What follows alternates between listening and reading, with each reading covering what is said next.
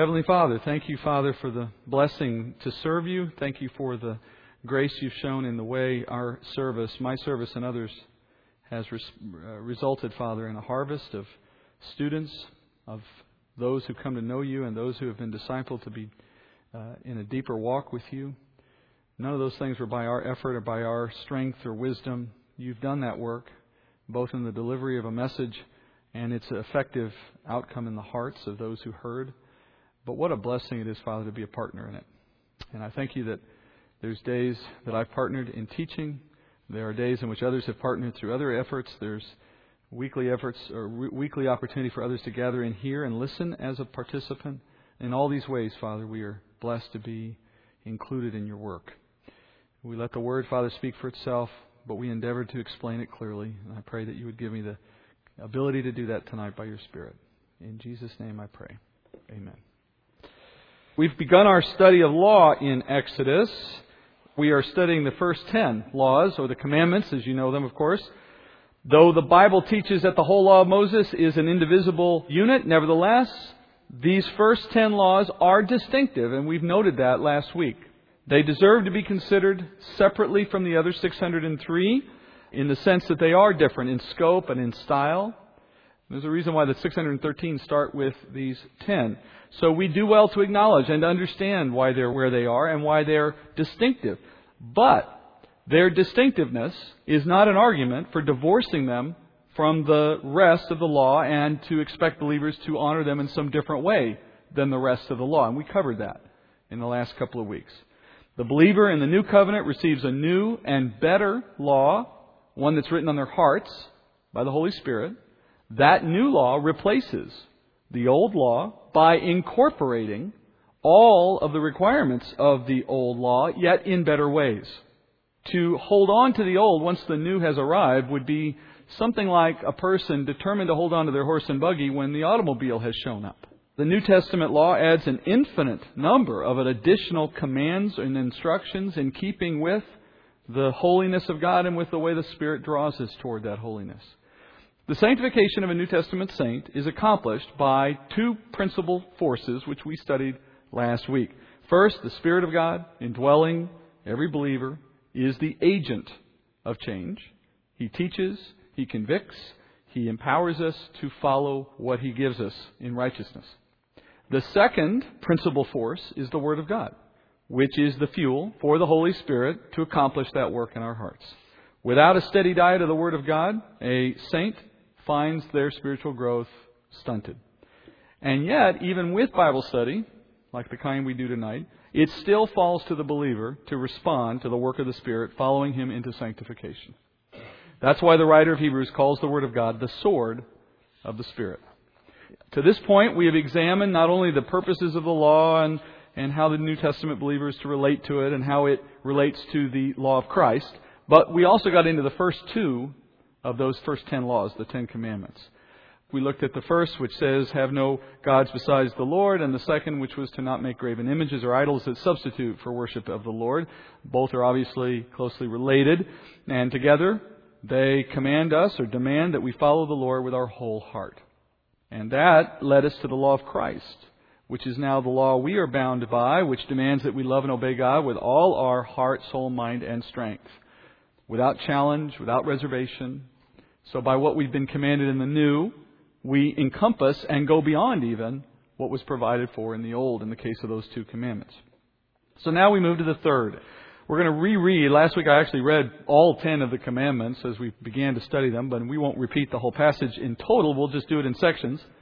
So tonight we're going to study each commandment in turn through the next 4. And as we do that, we'll look at the related passage. So we start with the third commandment in Exodus 20, verse 7.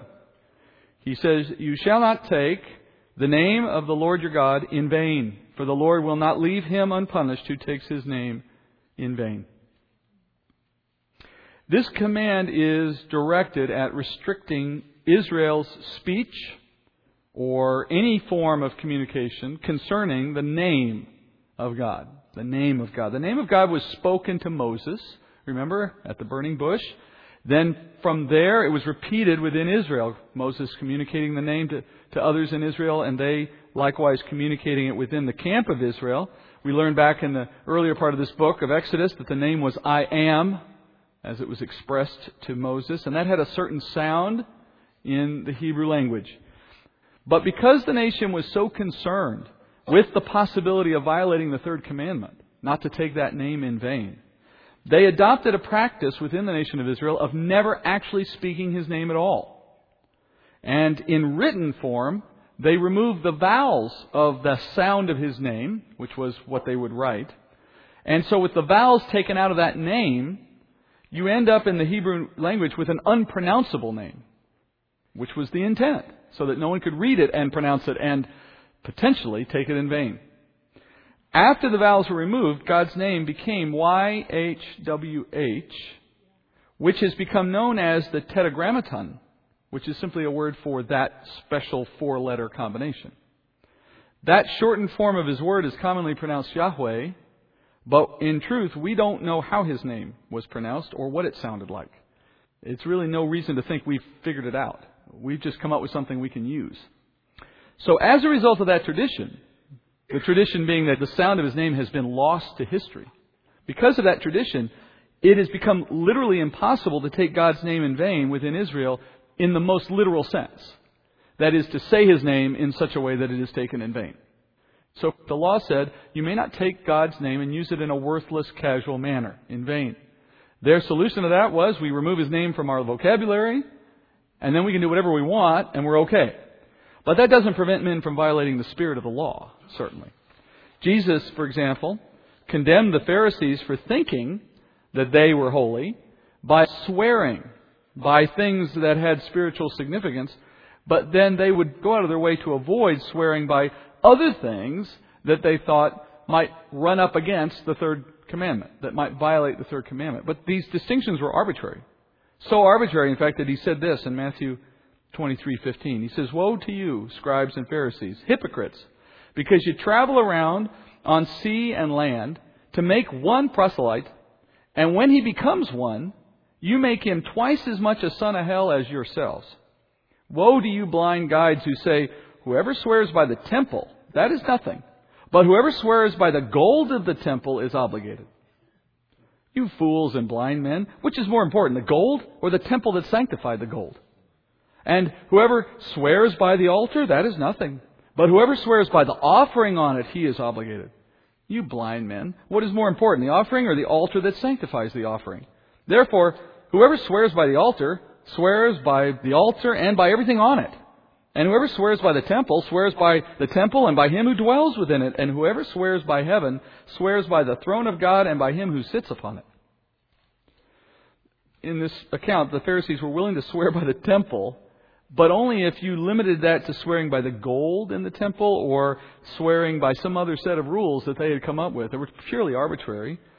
Likewise, they would allow themselves to swear by the altar, but not by the offering. What they were saying was, if you swear by the offering, it's like swearing with the name of God, and so you're obligated to keep it. But if you swear by the altar, you're not obligated to keep what you say. In other words, you can go back on your word, because the altar doesn't count for much. They had these stupid rules so that they could say, I swear by the altar of God. And then they could come back later and say, yeah, but our rules say that doesn't count, so you can't hold me by what I just said. So that's the hypocrisy that Jesus is pointing out, right? Jesus pointed out the rules were stupid, they're contradictory, and they were simply an avenue to allow for their hypocrisy. If they wanted to take an oath binding themselves to some representation of God, then they were effectively binding themselves to God Himself. That was the conclusion Jesus said. What's in your heart? An effort to substantiate your own word with the authority of God. But to do it in these trivial ways so as to say to yourself, well, at least I didn't violate any laws or commandments, and I can't be bound to what I said. If you're going to use these symbols of God, then the whole thing just becomes a representation of God, and you might as well use the name of God because it's effectively the same thing. As Jesus said in Matthew 5:33, "Again, you have heard the ancients were told, you shall not make false vows, but you shall fulfill your vows to the Lord. But I say to you, make no oaths at all, either by heaven, or for it is the throne of God, or by earth, for it is the footstool of His feet, or by Jerusalem, for it is the city of the great King. Nor shall you make an oath by your head, for you cannot make one hair white or black. Let your statement be yes, yes, or no, no. Anything beyond this is of evil. In forgetting the literal name of God, and barring it from being written out, and in contriving these silly rules for what authority you could swear by and what authority you couldn't, all the while trying to avoid some legal definition of violation of the third commandment. They were simply showing a heart that wanted to do the wrong thing, but just not be able to be accused of it. To have an excuse that let them escape condemnation. The point of the law goes far beyond whether or not we are saying God's name literally in the wrong way. How far beyond does it truly go? Well, the New Testament law, this greater, broader law of Christ, is where we go to find out what was really behind this commandment in the first place. What was God actually seeking in terms of holiness when He gave this commandment? Well, James says in James 3:5, "So also the tongue is a small part of the body, yet it boasts of great things. See how great a forest is set aflame by such a small fire. And the tongue is a fire, the very world of iniquity. The tongue is set among our members as that which defiles the entire body and sets on fire the course of our life and is set on fire by hell. For every species of beast and birds, of reptiles and creatures of the sea is tamed and has been tamed by the human race. But no one can tame the tongue. It is a restless evil and full of deadly poison. With it," here's where it connects to the third commandment, "with it we bless our Lord and Father, and with it we curse men who have been made in the likeness of God. From the same mouth come both blessing and cursing. My brethren, these things ought not to be this way." So the law of Christ teaches us that when we speak ill of another person who was created in the image of God, we are violating the spirit of the third commandment. Because the third commandment stipulates that we not diminish the name of God in any way. In any way. The New Testament law extends this commandment to its full purpose and its full measure in this sense. The name of God is more than just a word. You see, the nation of Israel had reduced it to merely being a word, which trivialized it in and of itself. In the ancient times, particularly in the ancient East, the name of someone was far greater than simply a tag or a title you gave to a person, and the speaking of his name meant far more than just identifying who he was. Names were the embodiment of the person, of their character, of their reputation, of the quality of their work. Everything was in a name. We have a word in marketing today, we call it brand. Think of name in that culture as your brand. The Lord's name represented His goodness and His perfection in His work. So when someone speaks a degrading thing about another person, you are speaking to someone who is in the likeness of God in a degrading way, and thereby you're degrading the Lord's work and therefore the Lord Himself.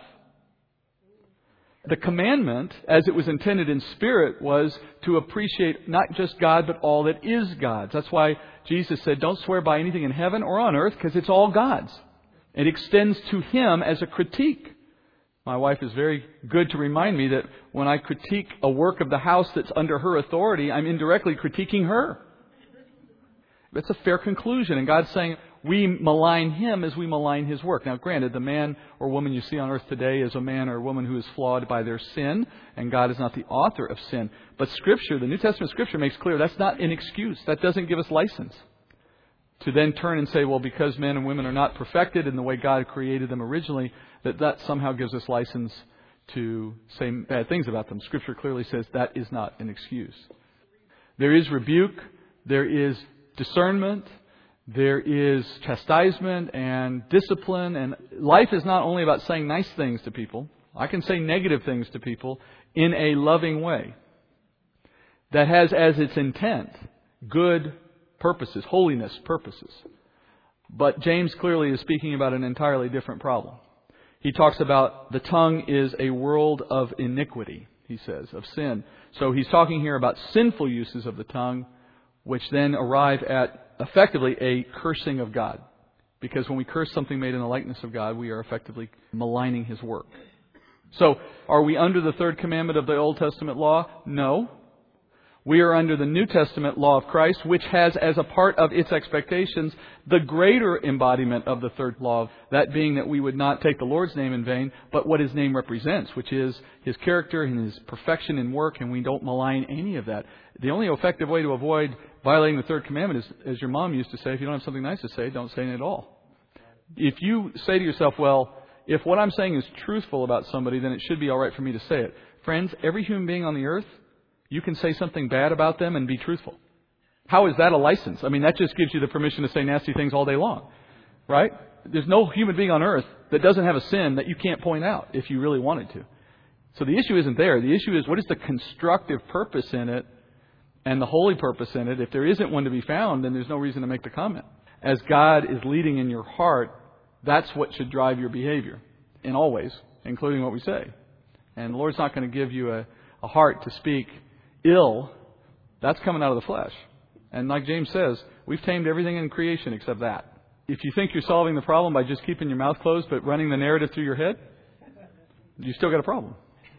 Maybe you're a step better than the person who lets it out, but you're still got a problem. And so the question then becomes, how do you take all thoughts captive? How do you get to the point where now I actually see past the moment in which they offended me, and I start to see the deeper issue that this person has a lack of appreciation of this or that. They need better teaching. They need to know the Lord. They need to be loved differently.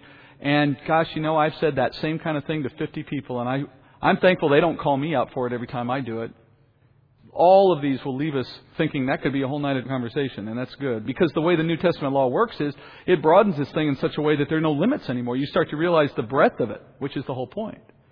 Which, by the way, as you do this, as we go down all these, it won't take long, if it hasn't already happened, where you'll start to realize, why would I cling to the old? The old now is so insufficient for what I really know I'm supposed to be doing. I can see now why it's an old and fading law, and the new one is the one I'm supposed to give attention to. And you see the difference easily. Verse 8 through 11 now is the fourth commandment. He says, remember the Sabbath day to keep it holy. 6 days you shall labor and do all your work, but the seventh day is a Sabbath of the Lord your God. In it you shall not do any work, you or your son or your daughter, your male or your female servant, or your cattle, or your sojourner who stays with you. For in 6 days the Lord made the heavens and the earth, the sea, and all that is in them, and rested on the seventh day. Therefore the Lord blessed the Sabbath day and made it holy. So the Lord commands the nation to observe a Sabbath day on the last day of each week, which is Saturday in the Jewish calendar, beginning at sundown Friday night. The occasion for this commandment comes out of the creation itself. The Lord asks Israel to repeat the actions that the Lord Himself took following the completion of creation after 6 days. During the first 6 days, the Lord spent time creating all things. Then He ceased from that work, and that's what the meaning of word rest is in this case, just ceasing from work. And that became the seventh day. And therefore, that final day was set apart from the other days in the sense that it was a different day than all the previous. It's like Sesame Street. One of these things is not like the other. So you have 6 days are all work days, and then you have a seventh day that's different from the rest. It's a day of rest. So that's what He means by it was set apart. And then He makes it holy in the sense that it is not just set apart in its difference of activity, but it is set apart from sin. Holiness means to be set apart from sin. So the final day of each week is set apart from the rest of the week as a day of rest, just as the Lord Himself is set apart from sin. Now, the nature of the command, what it actually asks of Israel, is simply to abstain from any form of work. The word work in this case means common labors, the ordinary ways men work to sustain their lives. We could find various examples in the law of the way work was to be curtailed. For example, you've already seen the Lord say you can't collect manna on the Sabbath. That actually was a few days before they got the law. Later, Israel will be told not to gather wood or kindle fires or bear heavy burdens on the day of Sabbath. But in general, overall, the expectation is that men just rest from their normal labors, from their work, having done all the work needed in the prior 6 days. I mean, that's an important distinction you have to keep in mind. The idea was you did all the work you needed for a 7-day period in 6 days. And then you could freely rest on the seventh day in the sense of, I don't need to get anything done. I've done it all. It's all finished. I can actually rest today because I'm caught up for my 7 days. The Pharisees and the lawyers and the scribes took this commandment and greatly increased the burdens on Israel in connection with it over the centuries. They added restriction after restriction to the lifestyle of the Jew to the point of ridiculousness. In fact, today, Orthodox Jews who are still committed to trying to keep this in a strict way and according to the rules of Judaism from the Pharisaical point of view, Orthodox Jews who observe a Sabbath will often refrain from even turning on light switches in their home on the day of the Sabbath. And in order to make that possible, on the Friday afternoon before sundown, they will go through the house and turn on all the lights they think they're going to need for the next day so that they don't have to turn anything off or on until Sunday. Though the Lord's Sabbath existed from the time of creation, so He rested from the time of creation. That's the Lord's Sabbath. That Sabbath happened on day 7 and has never stopped. The law of Moses was the first time that the Lord mandated that men follow His example. Some teachers today would argue that since the Sabbath existed from creation, this is a special law that pre-existed and therefore must still exist. So they would argue that believers today are supposed to observe a strict Sabbath, and of course that immediately ensues into an argument over which day, but that's another issue. The Sabbath of the Jews was Saturday. But there is no example in Scripture of God ordering any man to observe the Sabbath prior to giving of the law to Moses. Nor do we see any man practicing the Sabbath prior to the giving of the law. So you never hear God saying it, you never see a man doing it prior to the law of Moses. And even the order concerning manna, which is technically prior to this moment at the mountain, is considered to be an early preview of the law being delivered to them in the desert. Furthermore, God has never, ever required Gentiles to keep a Sabbath. Either Old Testament, New Testament, never. It's only ever been the Jewish people. And the New Testament teaching specifically states that there is no Sabbath day for the Christian. Romans 14:5, Paul says, one person regards one day above another. He's talking about a Sabbath. Another, though, regards every day alike. Each person must be fully convinced in his own mind. He who observes the day, meaning the Sabbath, observes it for the Lord. He who eats does it for the Lord, for he gives thanks to God. And he who eats not for the Lord, he does not eat, and gives thanks to God. This is in the context of a discussion of liberty. So those who have a dietary restriction on their heart, follow it. Those who have a Sabbath desire, follow it. But those who don't. Totally within the liberty of the individual believer, whether or not to observe a Sabbath. Keep in mind what Sabbath means, though. Sabbath does not mean going to church. Sabbath means stopping all work. If you get up in the morning and go to church and then come home in the afternoon and do yard work, you did not keep a Sabbath in the sense of what the law required under the Old Testament law. I'm not saying you need to. We've already established you don't. But for the self-righteous among us who like to think they're keeping a Sabbath, watch what you're saying, because chances are you have very rarely, if ever, truly kept a Sabbath. You've just gone to church, and good for you. We should, but that has nothing to do with the Sabbath. So the point is that we have to be real careful about this one, because there is a tendency in the church to preserve this one, even among those who would not preserve the rest of the Ten Commandments. And they do so on this misguided view that it is an obligation to be in church, and that is synonymous with keeping the Sabbath. And it's not. God has not ordered it for us. He's told us we have liberty. He's asked us to be in corporate worship on a regular basis, whatever day you want. They're not the same issue. Nevertheless, though, the law of the Sabbath is still found in the law of Christ, but in a new and better way, as are all the laws of the Old Covenant. Here's what Paul teaches in Colossians. Colossians 2:16. Therefore, no one is to act as your judge in regard to food or drink or in respect to a festival, to a new moon or a Sabbath day, things which are mere shadow of what is to come, but the substance belongs to Christ. So Paul says this, very important. This is some core theology, actually. Paul says that the commandments of the Old Testament law, like the dietary restrictions of the law, or the seasonal observances, or the festivals, or even the Sabbath day itself, all of those things in the law were all shadows. A shadow is anything in Scripture given in a lesser form to represent something of greater spiritual significance that's coming in the future.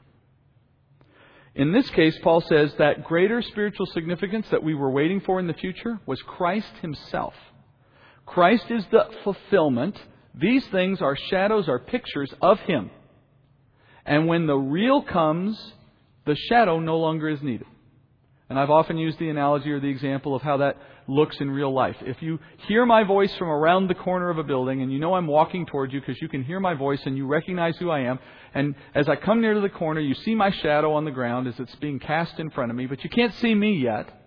And if I stop for a moment and keep talking to you from behind the wall, you see my shadow, right? What do you probably look at while you talk to me? You might be inclined to look at the shadow because what else do you have to look at? You know the shadow is not me. And in fact, once I appear from around the corner, you'll stop looking at the shadow and you'll start looking at me. If you kept looking at the shadow, we would think you're very strange. Well, think of spiritual shadows in the same way.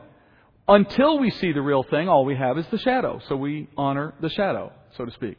Once the real thing has come, who in their right mind chooses the shadow over the real thing? No one. No one who understands what they're saying or doing. So dietary rules, the festivals of the Old Testament law, the Sabbath day, those were carefully constructed shadows created by God to teach us about Christ. During the creation account, the Lord takes a day to rest. We know the Lord does not get tired. So it begs the question, why did He rest? And the answer is, it wasn't a matter of physical need for God. It was to teach us about Christ. It was to establish this shadow that He intended to later take and incorporate into the law so that it would be observed on an ongoing basis, which itself was another part of building this shadow so that in the day Christ came, all that it's teaching would come to fulfillment. Now, what was it teaching? And how did Jesus fulfill it? Well, what do we learn about Christ from the Sabbath?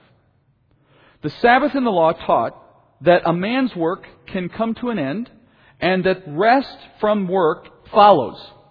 And that rest is a good thing. Something that you would look forward to at the end of each week. But under the law, rest had a limit. Before long, the Sabbath ended and you went back to work. So the law provided for a rest that was at best temporary. And in that sense, it could never fully satisfy. There's a reason why we look forward to retirement. It's the final act of rest from work, at least in the employment sense for most of us, right? That kind of rest is the rest men long for and never get. The rest from all work. The true rest that God enjoyed after the work of creation. The Lord's Sabbath is fundamentally different from the Sabbath He gave to men under the law. It's a Sabbath that once it started, it never ended. And it was complete. The work of creation has never started again. All that was created after 6 days. Which is intended to lead men to a question. How can I get a share of that rest? How can I get a share of the Lord's rest, one that never ceases? And the book of Hebrews gives us the answer in chapter 4. I'm just going to read 10 verses. Chapter 4, verse 1. Therefore, let us fear if, while a promise remains of entering His rest, any one of you may seem to have come short of it. For indeed, we have had good news preached to us, just as they also, and he's speaking about the Jews who wandered in the desert, the people of the Exodus we're studying now. But the word they heard did not profit them because it was not united by faith in those who heard. For we who have believed enter that rest. Just as He has said, as I swore in my wrath, they shall not enter my rest, although His works were finished from the foundation of the world. For He has said somewhere concerning the seventh day, and God rested on the seventh day from all His works. And again in this passage, they shall not enter my rest. Therefore, since it remains for some to enter it, and those who had formerly had good news preached to them failed to enter because of disobedience, He again fixes a certain day, today, saying, through David, after so long a time, just as has been said before, today if you hear His voice, do not harden your hearts. For if Joshua had given them rest, he would not have spoken of another day after that. So there remains a Sabbath rest for the people of God, for the one who has entered into His rest has himself also rested from his works as God did from His. Now, I have an extended teaching on this in the Hebrews lessons online. I'd encourage you, if you're interested, to go listen. There's a lot of detail there worth taking some time with. But for tonight's sake, we can summarize on a couple of key points. The writer was concerned here for a church that had folks within it who may not have come to faith, but were just hanging around in the crowd of the church. And the writer uses the term rest in this passage as a description of salvation, of coming to faith. Then in verse 3, he teaches that believers in Christ enter, or another way to say it is, they share in the rest of the Lord, the Sabbath of the Lord. The Lord, though, speaks about the disobedient, those of Israel, not being allowed to enter His rest. And then the writer goes through to explain what that really meant. He points out that they did get into the promised land eventually. And even after that, David in the Psalms talked about the need to enter God's rest. So the writer is saying, if all God meant when He said, enter my rest, was enter my promised land, then why was He still having David talk about it years after they had been in the land? There's something much better than the land in mind here. We're talking about salvation in the eternal sense, entering the rest of salvation in the coming kingdom. That's the Lord's Sabbath, the one that started and never ends, and that is the one you get when you're with the Lord in His kingdom, which is only by faith. That's the permanent rest every man should long for. That's the rest that means a true ceasing of our work.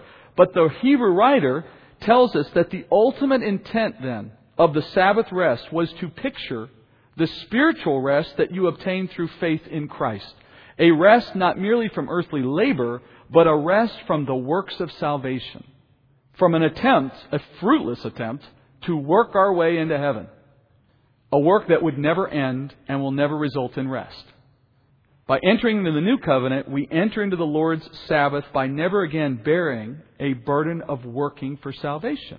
We rest in Christ's work, and therefore in the Sabbath that is Christ. So the law of Christ for all of us as believers has granted to us the obedience of a Sabbath in the sense that through our faith and in our reliance on Christ's work, we no longer need to observe the shadow of a once-a-week Sabbath. We are actually resting in the fulfillment of it by resting in Christ's salvation. So literally, every day is a Sabbath. Have you ever heard a pastor say that? As a Christian, every day is our Sabbath. What he's saying is, we enjoy the true fulfillment of that word in our daily walk of faith, whereas all the Jew got to experience was a shadow, which was in itself really a tease. A once-a-week, short-term rest that never really solved the fundamental problem of our work. That is, of our labors. So when you say to yourself, how do I keep the Sabbath today? Are you saved? Yes, well then you're keeping it. In that liberty, what are you going to do with your time? That's the beauty of it. No more laws about light switches and elevator buttons.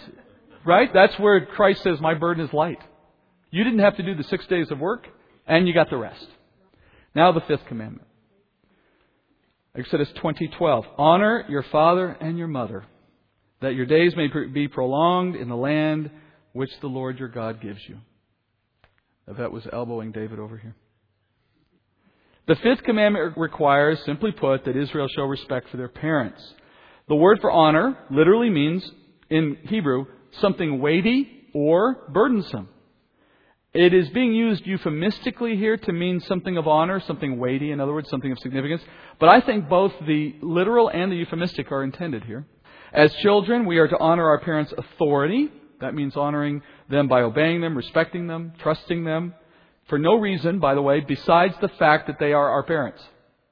Not because they have proven themselves to us to be worth our honor or respect, but simply because they are our parents.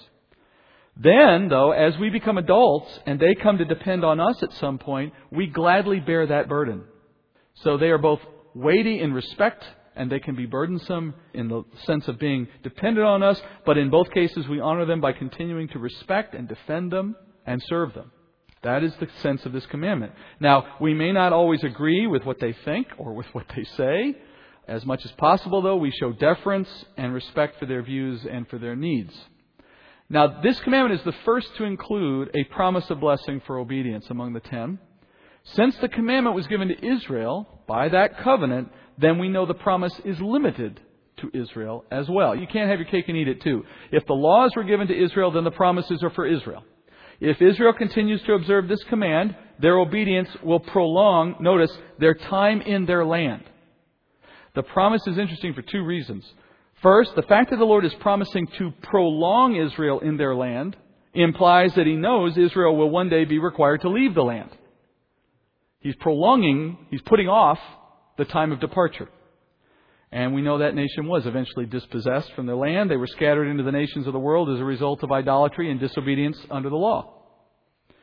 Second thing that's interesting about this promise, The Lord says the key, notice this, the key to Israel avoiding that punishment of disbursement is a strong godly family.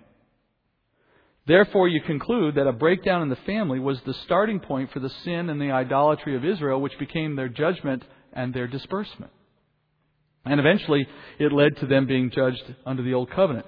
So the family structure is the lowest or base common denominator within society from which God rules over the hearts of people. When the family unit becomes weak, and it does so when it tolerates disrespect and disobedience and rebellion and dishonor, the stage then is set for the corruption of society as a whole.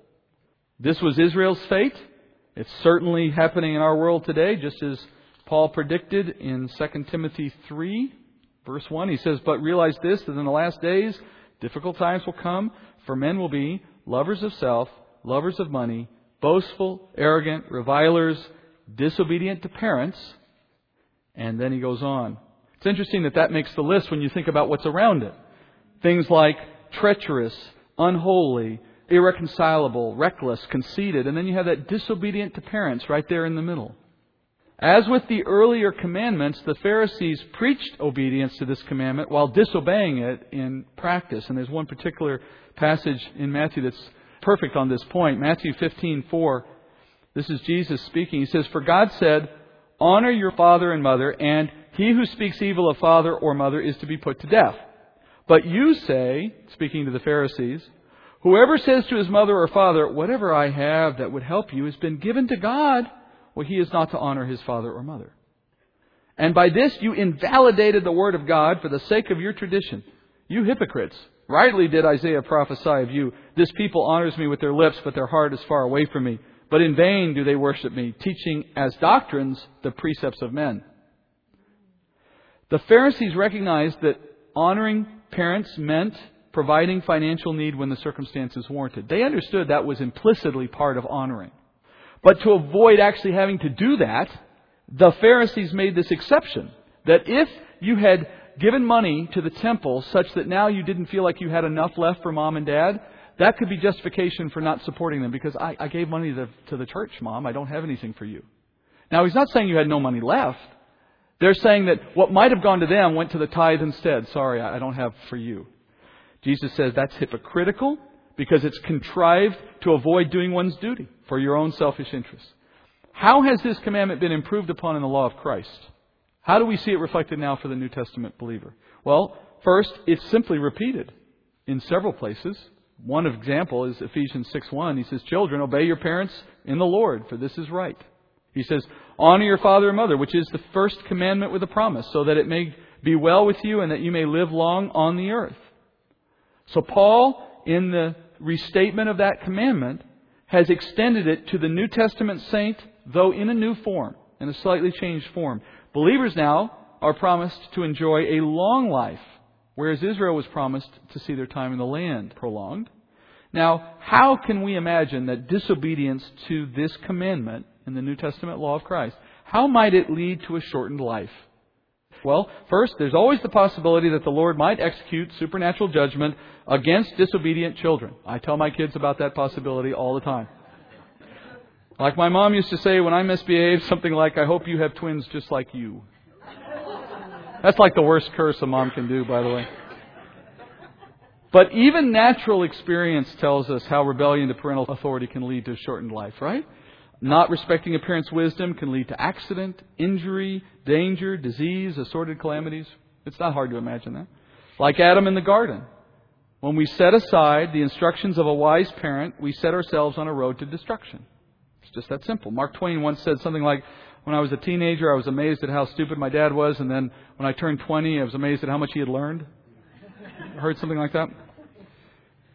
So the law of Christ incorporates this commandment plainly and just restates it. So we don't have to go any further than that to see it repeated. But it also broadens it, and in a surprising way. Jesus taught that believers become part of a new family when they come to faith.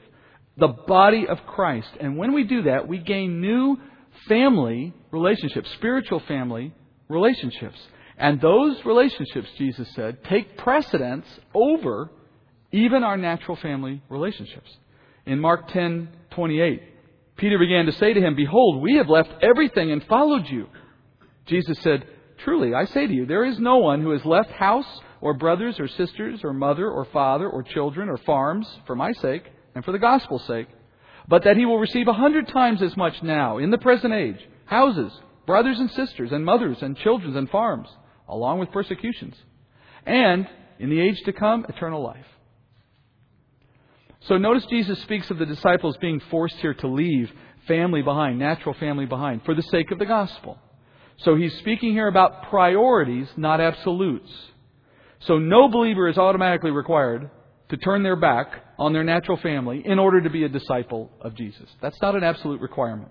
But if our natural family makes an ultimatum to us that we choose between them or following Christ, if it comes down to that, in other words, then the priority is we have to choose Christ.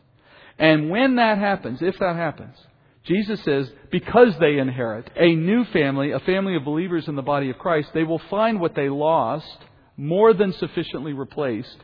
This new family of mothers, brothers, and so on are the family of God. And speaking as one who comes from a natural family that is virtually devoid of faith, except for my immediate family, this is something that comforts. The comfort is this, that in the eternal, the family I know as family will be those who are there by faith like I am, and I'll be feeling them as family more so than the natural family I knew here and now. As hard as that may be, that's the promise. And Jesus says we will have 100 times as much in that sense. But in the meantime, this new family must be honored every bit as much as we have honored the natural family, and even more if the two are in competition.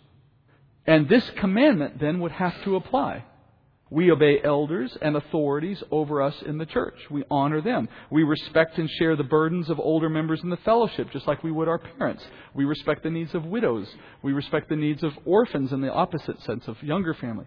And if push comes to shove, we honor the family of God over our earthly family. Hopefully we never have to make that choice. One last commandment for the time we have tonight. The 6th commandment. The text is short. Verse 13, you shall not murder. Next to Jesus wept, it's probably the shortest verse in the Bible. This command prohibits the unlawful taking of human life. The commandment says nothing about the killing of animals. Murder is, by definition, the unlawful taking of a human life by another human. Animals can't murder one another, and we can't murder an animal, just by the sheer definition of the word. So this commandment deals specifically with a man taking another man's life in an unlawful fashion. Some think the 6th commandment outlaws all forms of killing, including capital punishment and acts of war. But there is a difference between lawful and unlawful killing, both in Scripture and in the laws of our society, which descend ultimately from the law of God. Murder is the unlawful taking of a human life, and the word murder in Hebrew is ratsak, but Hebrew uses a totally different word for killing in a lawful way. Lawful killing is the taking of a human life in keeping with the rule of law. For example, God's law provides for the taking of human life when certain serious crimes are committed under His law. And in war, God prescribes for the killing of combatants, and even in some cases for the killing of an entire city to further His purpose in establishing Israel and eradicating sin. Now, when we act under the rule of law to carry out justice or to participate in war, we are not automatically committing murder. However, if the government has become corrupt or cruel, or if war is conducted in unjust ways, then killing can become murder in those cases. So the question is whether our act of killing is justified and proper according to law. It's a matter about how these decisions can be made lawfully. For example, confusion comes from conflating the rights and responsibilities of government with those of individuals. An individual has the right to take another human's life lawfully only in defense of self or others. The New Testament even echoes this right, for men to defend oneself with deadly force, if need be, even Christians. This is how Jesus encouraged the disciples to be prepared for rough times after His crucifixion. He said this in Luke 22:36. He said to them, "But now, whoever has a money belt is to take it along, likewise also a bag, and whoever has no sword is to sell his coat and buy one. For I tell you that this which is written must be fulfilled in me. And he was numbered with transgressors. For that which referred to me has its fulfillment. They said, Look, Lord, here are 2 swords.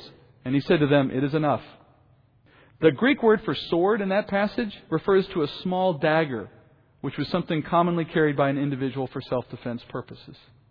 So, is Jesus encouraging the taking of life for the purpose of advancing the gospel? No. Those were the Crusades. That's not biblical. He's talking about the available option to every human being to defend themselves against an attack. There is nothing in Scripture that says, as a Christian, we are now without defense for our personal safety. There's nothing in Scripture that says, because I'm a Christian, now at any provocation I must roll over and expose my tummy and let them do what they want to me, so to speak. That is not a sign of holiness. Now, I'm going to come back to that in a minute. The key to understanding is to remember that God is the giver of life. Therefore, He has the authority to determine when it may be taken. God has authorized human government to take human life at times according to His specific instructions. And for an individual, He's authorized it in the case of self-defense. For example, beginning in Genesis 9, after the flood, the Lord delegated authority to human government to take human life for capital crimes. In Genesis 9:6, He said, Whoever sheds men's blood, by man, listen, by man, his blood shall be shed. For in the image of God He made man. Then Paul expounds on that in the New Testament when he says in Romans 13:3, For rulers are not a cause of fear for good behavior, but for evil. Do you want to have no fear of authority? Do what is good, and you will have praise from the same. For it, meaning government, is a minister of God to you for good. But if you do what is evil, be afraid.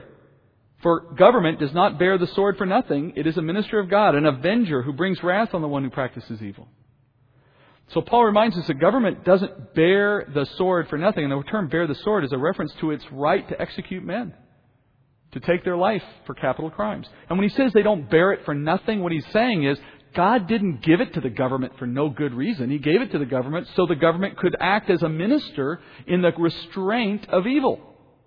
And then he asks the question, imagine what kind of world it would be if evil men were not restrained by government. He says, do you want to have no fear of authority? Do you want a world in which everyone does whatever they want with no fear of authority?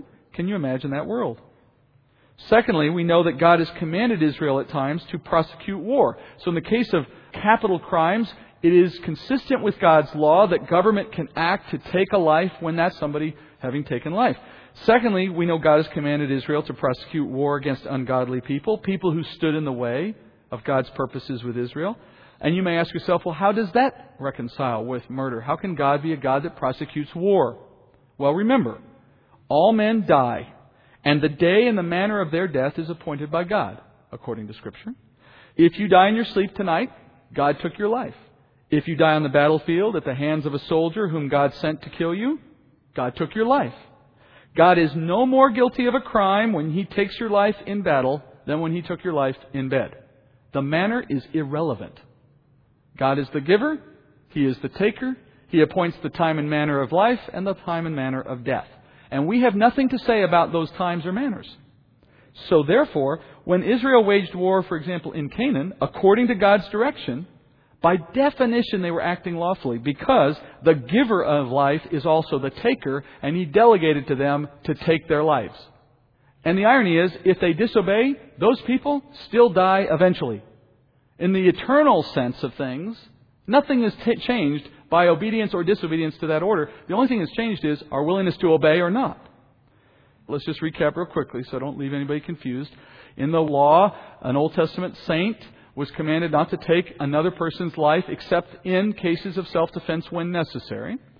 And then furthermore, government could take life under rule of law, and armies could take life as a function of war in keeping with God's orders. Both government and war can become murder if they're done in an unlawful way. But as an individual, I cannot become the vigilante and decide I'm going to take so-and-so's life because I know they committed murder. I'm not the government. So that would be murder on my part as well. Now, to the New Testament requirement. All of what we just said still applies because it's also incorporated in New Testament teaching, but it also is broadened in some dramatic ways. Perhaps most famously, Jesus broadening this commandment in the Beatitudes when He says in Matthew 5:21, "You have heard that the ancients were told, 'You shall not commit murder, and whoever commits murder shall be liable to the court.' But I say to you that everyone who is angry with his brother shall be guilty before the court. And whoever says to his brother, 'You good for nothing,' shall be guilty before the Supreme Court. And whoever says, 'You fool,' shall be guilty enough to go into the fiery hell." So the New Testament law of Christ prohibits unlawful killing, just as the Old Testament law did, but Jesus takes that law a step ahead in a big way. He says the intent of the sixth commandment has always been to require respect and love for all persons. So even if you refrained from picking up a knife and killing someone, if you still hated them in your heart, the fact that you didn't actually pick up the knife doesn't buy you any credit. We are still convicted by our thoughts and desires, and the law of Christ demands we take control of those attitudes toward other people. Even a careless word spoken against someone is a harm that violates this commandment. Then a few verses later we read, Matthew 5:38. He says, "You have heard that it was said, 'An eye for an eye and a tooth for a tooth.' But I say to you, do not resist an evil person. But whoever slaps you on your right cheek, turn the other to him also. If anyone wants to sue you and take your shirt, let him have your coat also. Whoever forces you to go 1 mile, go with him 2. Give to him who asks of you, and do not turn away from him who wants to borrow from you. You have heard that it was said, 'You shall love your neighbor and hate your enemy.' But I say to you, love your enemies and pray for those who persecute you, so that you may be sons of your Father who is in heaven. For He causes His sun to rise on the evil and the good, and sends rain on the righteous and the unrighteous. For if you love those who love you, what reward do you have? Do not even the tax collectors do the same?" So the Old Testament law prohibited murder. But in other places, the law permitted certain types of non-lethal retribution for crimes that were committed against persons. The purpose of that form of justice under the law was not to encourage retribution, but to limit retribution. For example, a man that was blinded by the negligence of some other person had the right under the Old Testament law, but not the requirement, to demand that the offender lose his eye as well. The intent of the rule was to ensure that the punishment fit the crime. Our Eighth Amendment to the Constitution has the same basic intent. But the law didn't require that the injured person actually take advantage of that opportunity. The victim could forego taking retribution, which now we understand from the law of Christ is the loving way to imitate the Father who is in heaven. Jesus said forgiveness and mercy are the more perfect way that mirrors our Father in heaven. So the New Testament law demands that we be perfect like our Father by showing mercy and forgiveness for personal attacks rather than choosing to seek retribution. That doesn't mean that you can't participate in the criminal justice system or defend your life in self-defense. Notice in verse 44, Jesus spoke about those who persecute us. So the point is that when we are singled out for our faith, we should expect mistreatment, and therefore we shouldn't hold it against the person. Just as Jesus said nothing against those who persecuted Him, we follow His example. We do nothing against those who persecute us. So there is a distinction, I think, being made here between sheer crime versus something that is spiritually driven. Though that's a matter of our discernment, and we'll have to make a decision about that. You're never wrong to withhold retribution.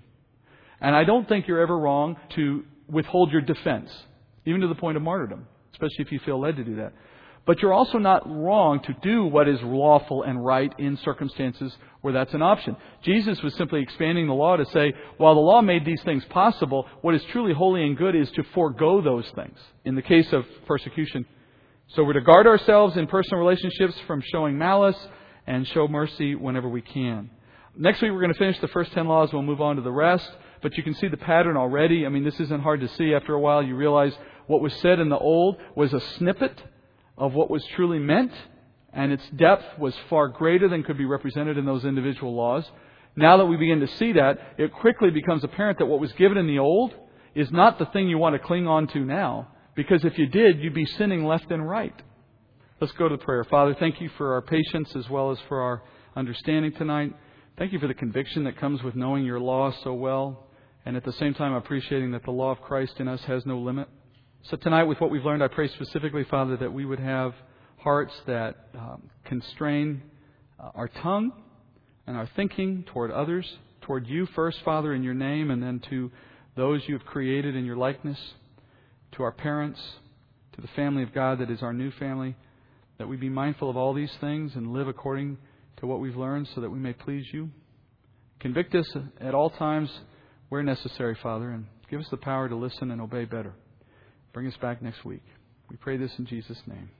Amen.